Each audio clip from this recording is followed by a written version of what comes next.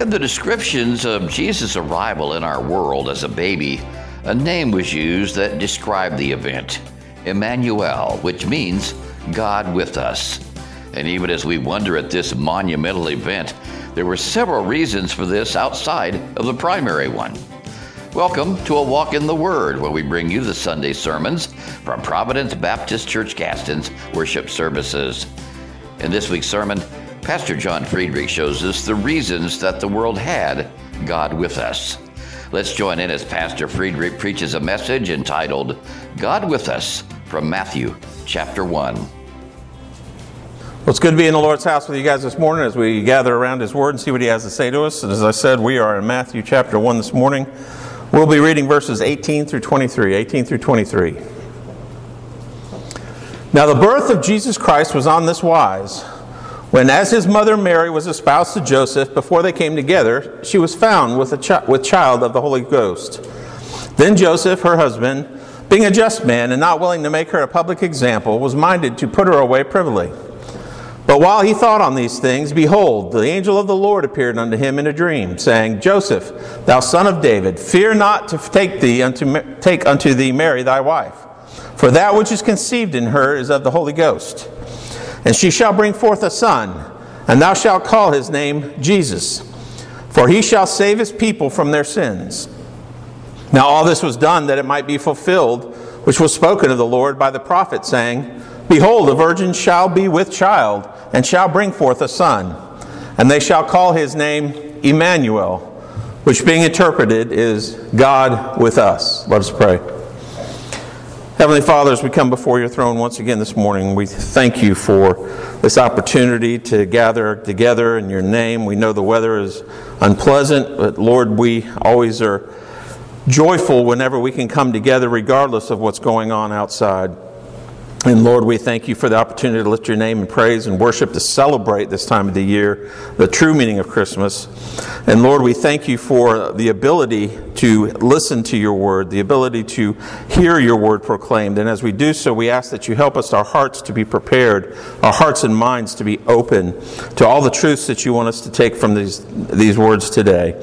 And Lord, I know I'm not worthy to be the one to stand here and present the message, but I just ask that you take away anything that could interfere with the presentation, Lord. Just take away the distraction, the pride, selfishness, whatever it might be. Just take it all away, that I might be filled with your Spirit, and I might say only that which you have laid upon my heart. And Lord, as a church, help us to strive to move forward, to continue to be about your business, about your will, that we might always be following the path that you've laid out for us. And let us always be looking outward to those that are in need, whether those needs are spiritual or physical. And Lord, as individuals, let us always be cognizant of the need to share your gospel with all those that we come in contact with, Lord. We know this world is dark and they need the light of your gospel to see the truth. And Lord, forgive us of the sins that we've committed and the times that we have chosen our own path. We pray this in Jesus' name. Amen. December 17th, 1924, there was an accident where a U.S. sub was accidentally rammed and sank by a U.S. destroyer off the coast of Massachusetts. Now, while most of the crew, unfortunately, did not survive the initial accident, 6 crew members were trapped in the sub in an air pocket deep below the water. And there was a frantic effort made to try to rescue these individuals before it was too late, before their oxygen ran out. And they had sent a diver down to survey the situation and kind of determine what their options are, and he heard a faint tapping on the hull of the ship, or hull of the sub. And the diver heard from inside the sub tapping in Morse code, and as it spelled out, "Is there any hope?" Now, as it turned out, unfortunately, because they were not equipped to deal with that circumstance, the time ran out for those individuals. So unless they could reach those before the oxygen ran out, they had no hope. See, the problem these men were up against is the use of submarines was relatively new. And no one had considered this situation that arose. No special rescue vehicle existed that was capable of saving before time ran out. And this event, in part, was what was motivated the development of such a vehicle. But the reality is, as sad as that sounds, that same situation exists for everyone who walks this earth today and is past the age of accountability.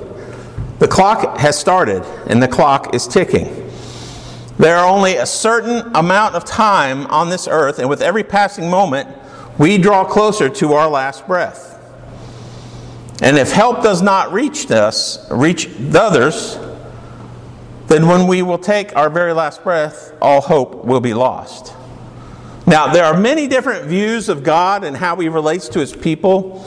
Those who would admit He exists, even them, they often think of God as lofty and detached from His people. He is somewhere sitting on a throne looking down upon the world as a supreme ruler, shaking His head at the mess that we've made of His creation. But the truth of it is that He has been desiring to be with each and every one of us from the start. Take note of the name that was given in our passage this morning, Immanuel. It means God with us. Note that it does not say us with God, but God with us, indicating a desire from His perspective to be with His people. This is because we don't naturally seek Him, as I have pointed out many, many times before. He seeks us. He pursues us. He wants to give us a relationship, a purpose, and so many other things. He wants us to have hope in a world that there really isn't anything that gives lasting hope, not either for the short term or for eternity. But I want to tell you that if you are here today and you are hearing the Word of God remotely, no matter what your situation, there is hope. And it came in the form of a little baby. And although there nonetheless still will come a day where each and every one of us will draw our last breath, this little baby represents hope in spite of that. He represents that means of rescue. For in this little baby we see Immanuel, God with us.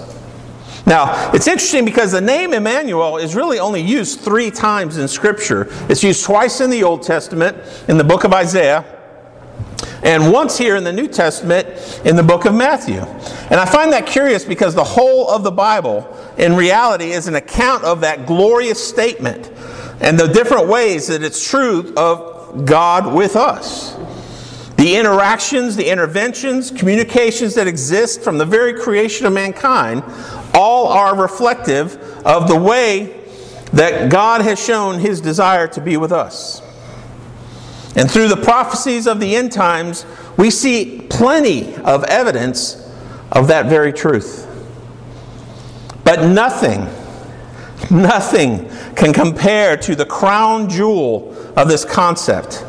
When our Lord Jesus Christ stepped off His throne, humbled Himself, and submitted to coming to earth in a human form, thus subjecting Himself to all of the life experiences from that of a newborn child through His early 30s.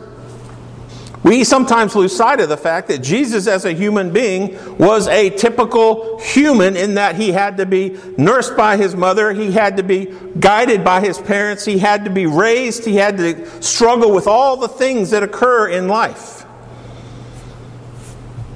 Truly an awesome and wonderful thing when you think about it, that God was willing to do that. Only for our benefit. And while there was really one primary reason why He chose to do this, He took the opportunity to use it to accomplish other things as well. See, Jesus would utilize His time here on earth to accomplish a number of things, a whole list of them. But today I want to focus on what I would consider to be the 4 primary reasons that we had God with us. And the first one was that He came to start His church. He came to start His church. A new covenant was to be established upon the arrival of the Savior. And with that new covenant, a New Testament church needed to be started. No longer was there a need for the old temple sacrifices. In fact, upon the death of Christ 33 years after his birth, the holiest of places within the temple would be exposed by God himself, representing a new, much more personal arrangement with God than had been established. Remember, in the temple of the Old Testament, there was a division between the holy place and the Holy of Holies. The Holy of Holies was what the only place, the only people that could go in there was the high priest on the day of sacrifice. Anybody who entered beyond the veil would be struck dead. And it was a very heavy, very thick veil. It wasn't a thin curtain like we may have hanging in our houses. This was very, very thick. And when Jesus gave his life as a sacrifice, that veil, that curtain, was rent from top to bottom. Supernaturally torn from the very top to the very bottom. Literally cut in two, symbolizing that no longer was there a go-between necessary, a human go-between necessary between man and God, but that Jesus now fulfilled that role. Once again, God demonstrating his desire to be with us. And the temple had served its purpose as God had planned, but now it was time for something new. And upon the shores of Galilee, Jesus began to gather the men whom he would teach and trust with the very task of the church beginnings. And with that gathering, thus was born the New Testament church, as we have come to know it today. Remember the words that Jesus spoke to Peter at the very beginning in Matthew 16:18, when he said, and I say also unto thee, thou art Peter, and upon this rock I will build my church, and the gates of hell shall not prevail against it. Now, there's something important for us to note here. This rock that Jesus was referring to was the truth of Christ that Peter had just spoken prior to this. The Savior of the world was the Son of God. It was not that Peter was the rock, as some would have you to understand. This is a very important distinction here. A quick way to distinguish this is to look at the Greek behind it. The word used for Peter was Petra. The word used for Peter was Petra. Or Petros, Petros. So Peter was Petros, which means a piece of rock. It means just a piece of it. The word used for the rock that he was going to build his church on was Petra, which means a massive, massive rock. See, Peter had professed his belief in Christ just prior to this, so he was a small part of the larger scale belief on him in which he would build his church. It was not Peter that he was building his church on, although Peter was an instrument that he used to help begin his church. He was building his church on the truth that Peter spoke.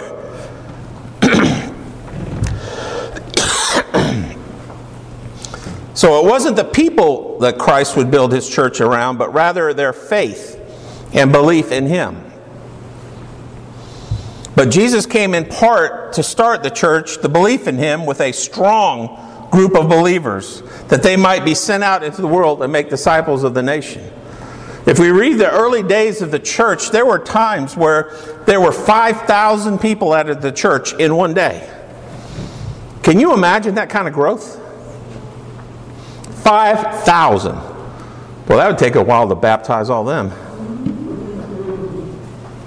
But this is how he came. This is in part why he came, to start his church. The next thing we see is that he also came to share in our struggles. He came to share in our struggles. It's this very truth that we can find a tremendous amount of comfort in, particularly when we're struggling.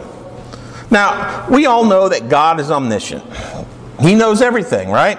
There's nothing that is unknown to him. But a lot of times particularly when we're going through difficult times, we might find ourselves feeling that maybe God, although He's promised to be with us through the trials, He really can't understand, from our perspective, what it is we're going through. Because after all, He is God, and He doesn't have to deal with the kinds of difficulties and struggles that we do. So once again, this idea of a detached God creeps in, but God doesn't want that. He never wanted that. He wanted us to identify with Him. He wanted us to feel His presence with us.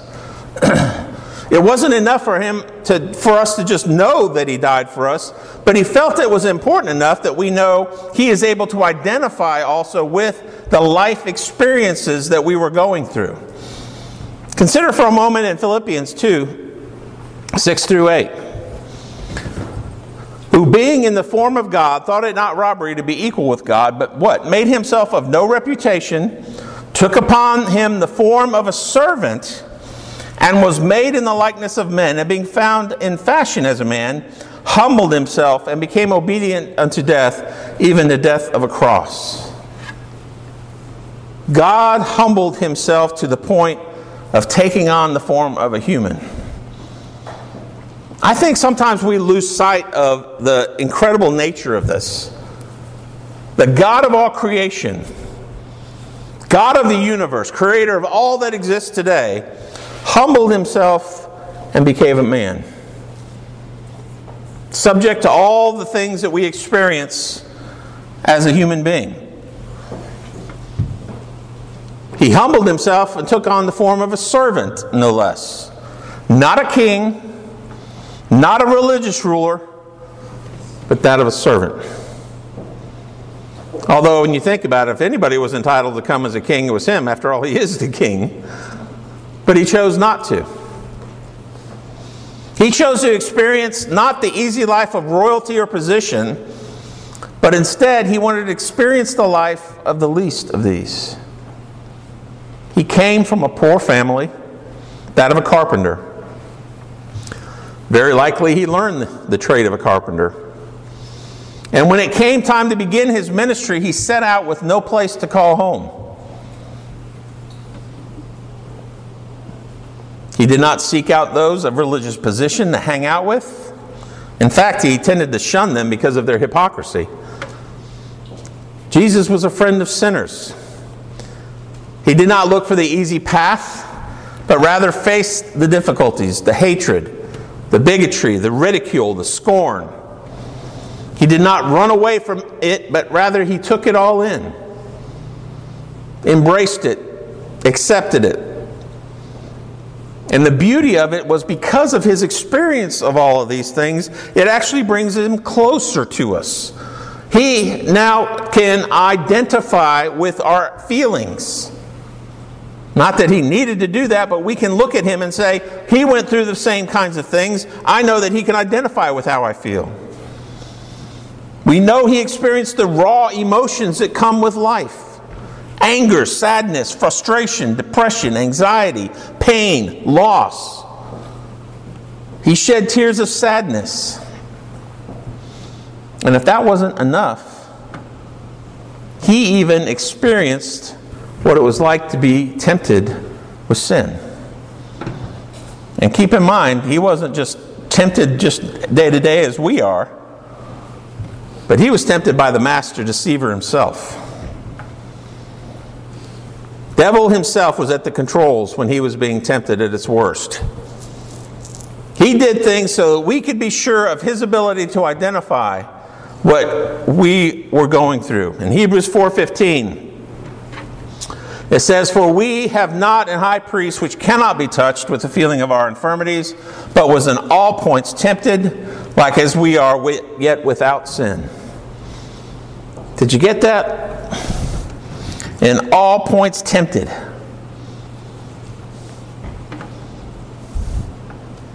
And there's the key part, yet without sin.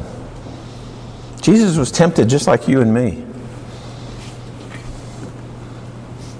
He has gone through and had the same temptations placed in front of him that you and I have.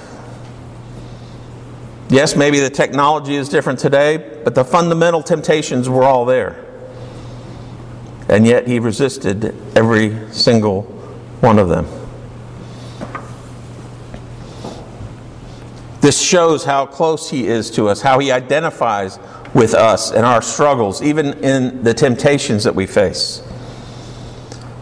And I don't think this is the first, when he was tempted by Satan, there was the first time he had been tempted, but rather it was the most significant, because what is the timing of that temptation when Satan came to tempt him? It was at the beginning of his ministry. Because it was immediately following that he began his ministry and began to gather his church. And as if that wasn't enough, he made sure it was recorded in the Holy Scriptures for us to see it. To have the evidence of truth that Jesus went through these things.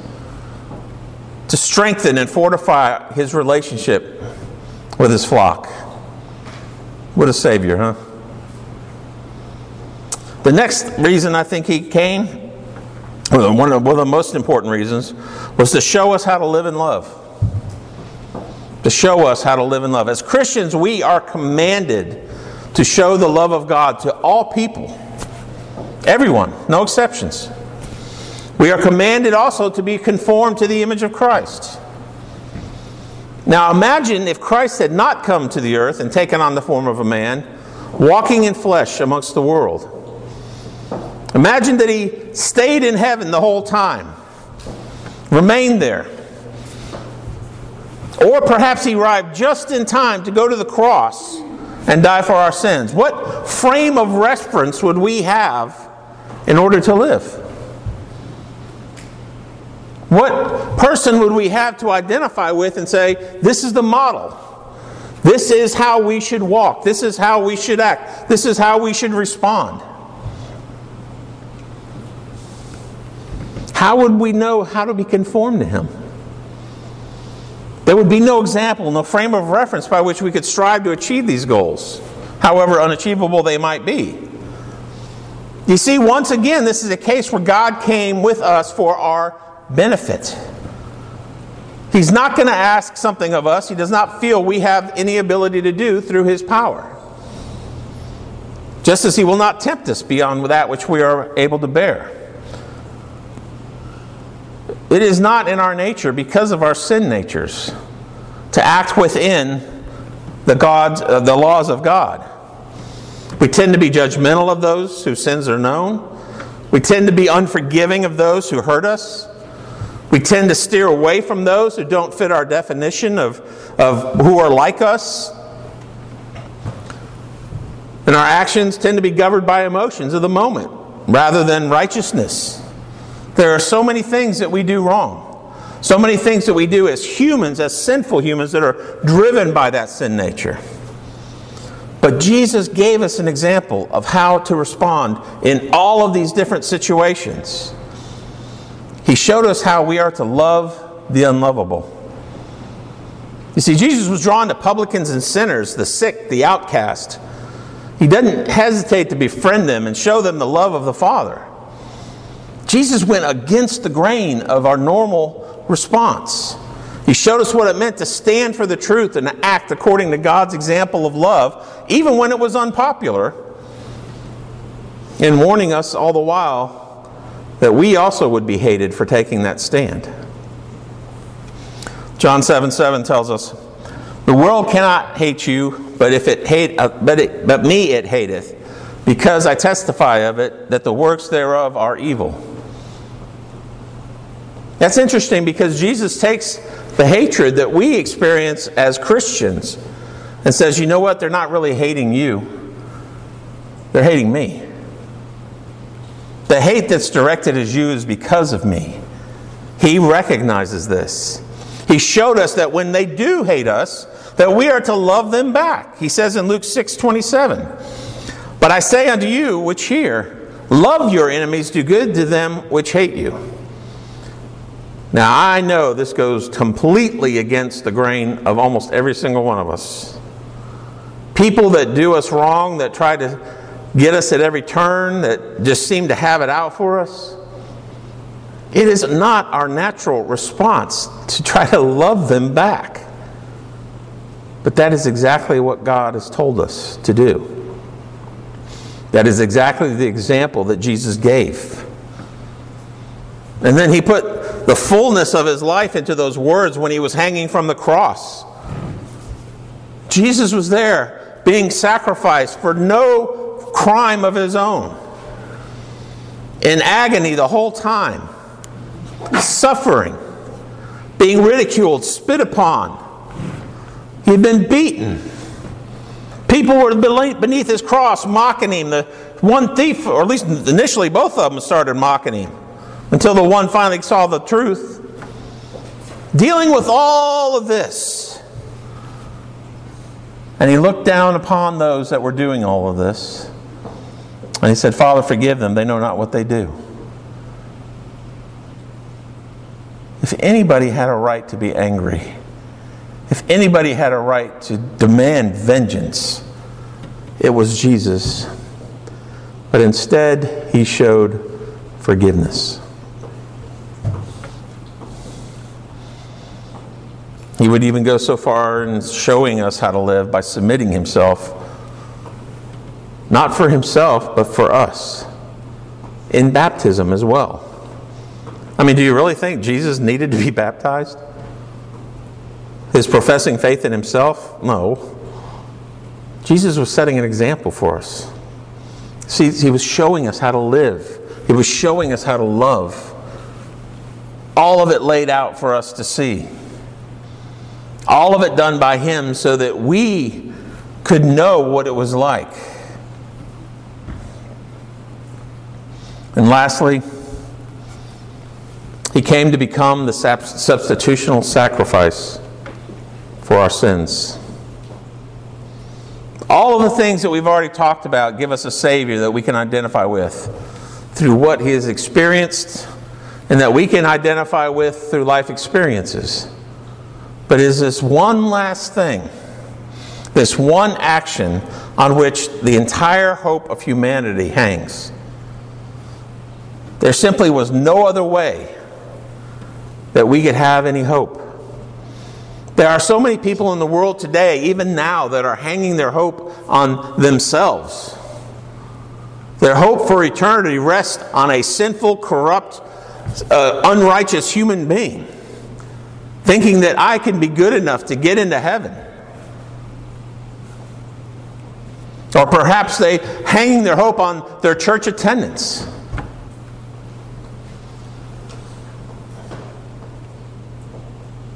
But there's simply no other way than we can have hope except through Jesus Christ alone. With our time running out, he is our rescue vessel. There was no other person that could offer himself as the atoning sacrifice for our sins. And even in this action, he added one more thing that he could identify with us in. You see, he had laid down his perfection for a few hours and picked up the sin of all humanity. He identified with us by carrying the guilt and the filth of sin for a brief moment in history. That which was spotless became spotted. That which was blameless took on our blame. That which was innocent took on all the guilt of the world's sins. All so that we might be spared eternal damnation. He suffered where we should suffer. He died where we should have died. And he went the path that we should have gone. But instead he stepped up and said, let me do this for them. Let me be the one to pay the price so that they might find hope in me. That they might forever be with me. That they might forever enjoy God with us. It's God's desire that all of us have a relationship with him. It's God's desire that we all join him in heaven upon our departure from this world. It is not God's desire that any should perish, but it is his desire that all should have everlasting life. And the only hope for that, the only hope that we have in this world today, remains as it was 2,000 years ago.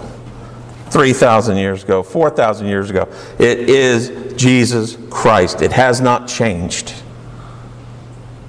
There is but one name by which we are saved. And it is the very person who came to this world, was born of a virgin, and died on a cross for our behalf. Have you embraced that truth today? Have you embraced the truth that Jesus is our only hope? Please don't spend your life putting hope in things of this world, because they will not carry through for all eternity. Jesus is our only hope. Embrace the truth and the work of the cross so that you can have God with you for all eternity. Let's stand as we go to the Lord in prayer.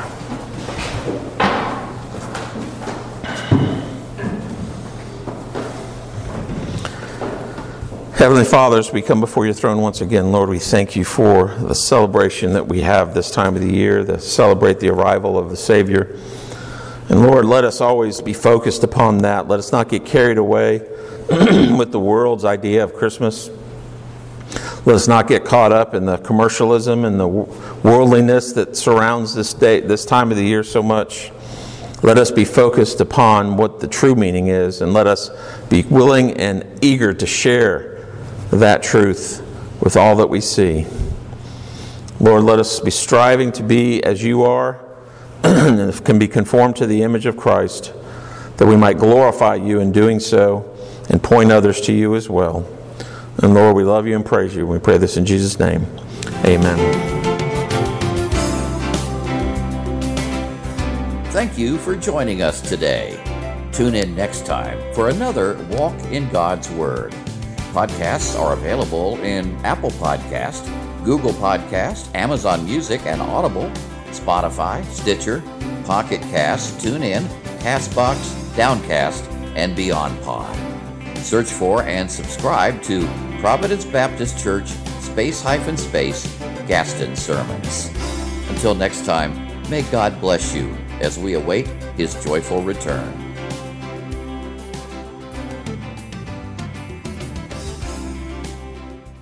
Hi, this is John Friederich, pastor of Providence Baptist Church.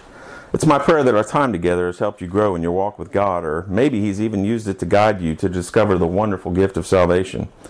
If you're ever in our area, we would love for you to come worship with us.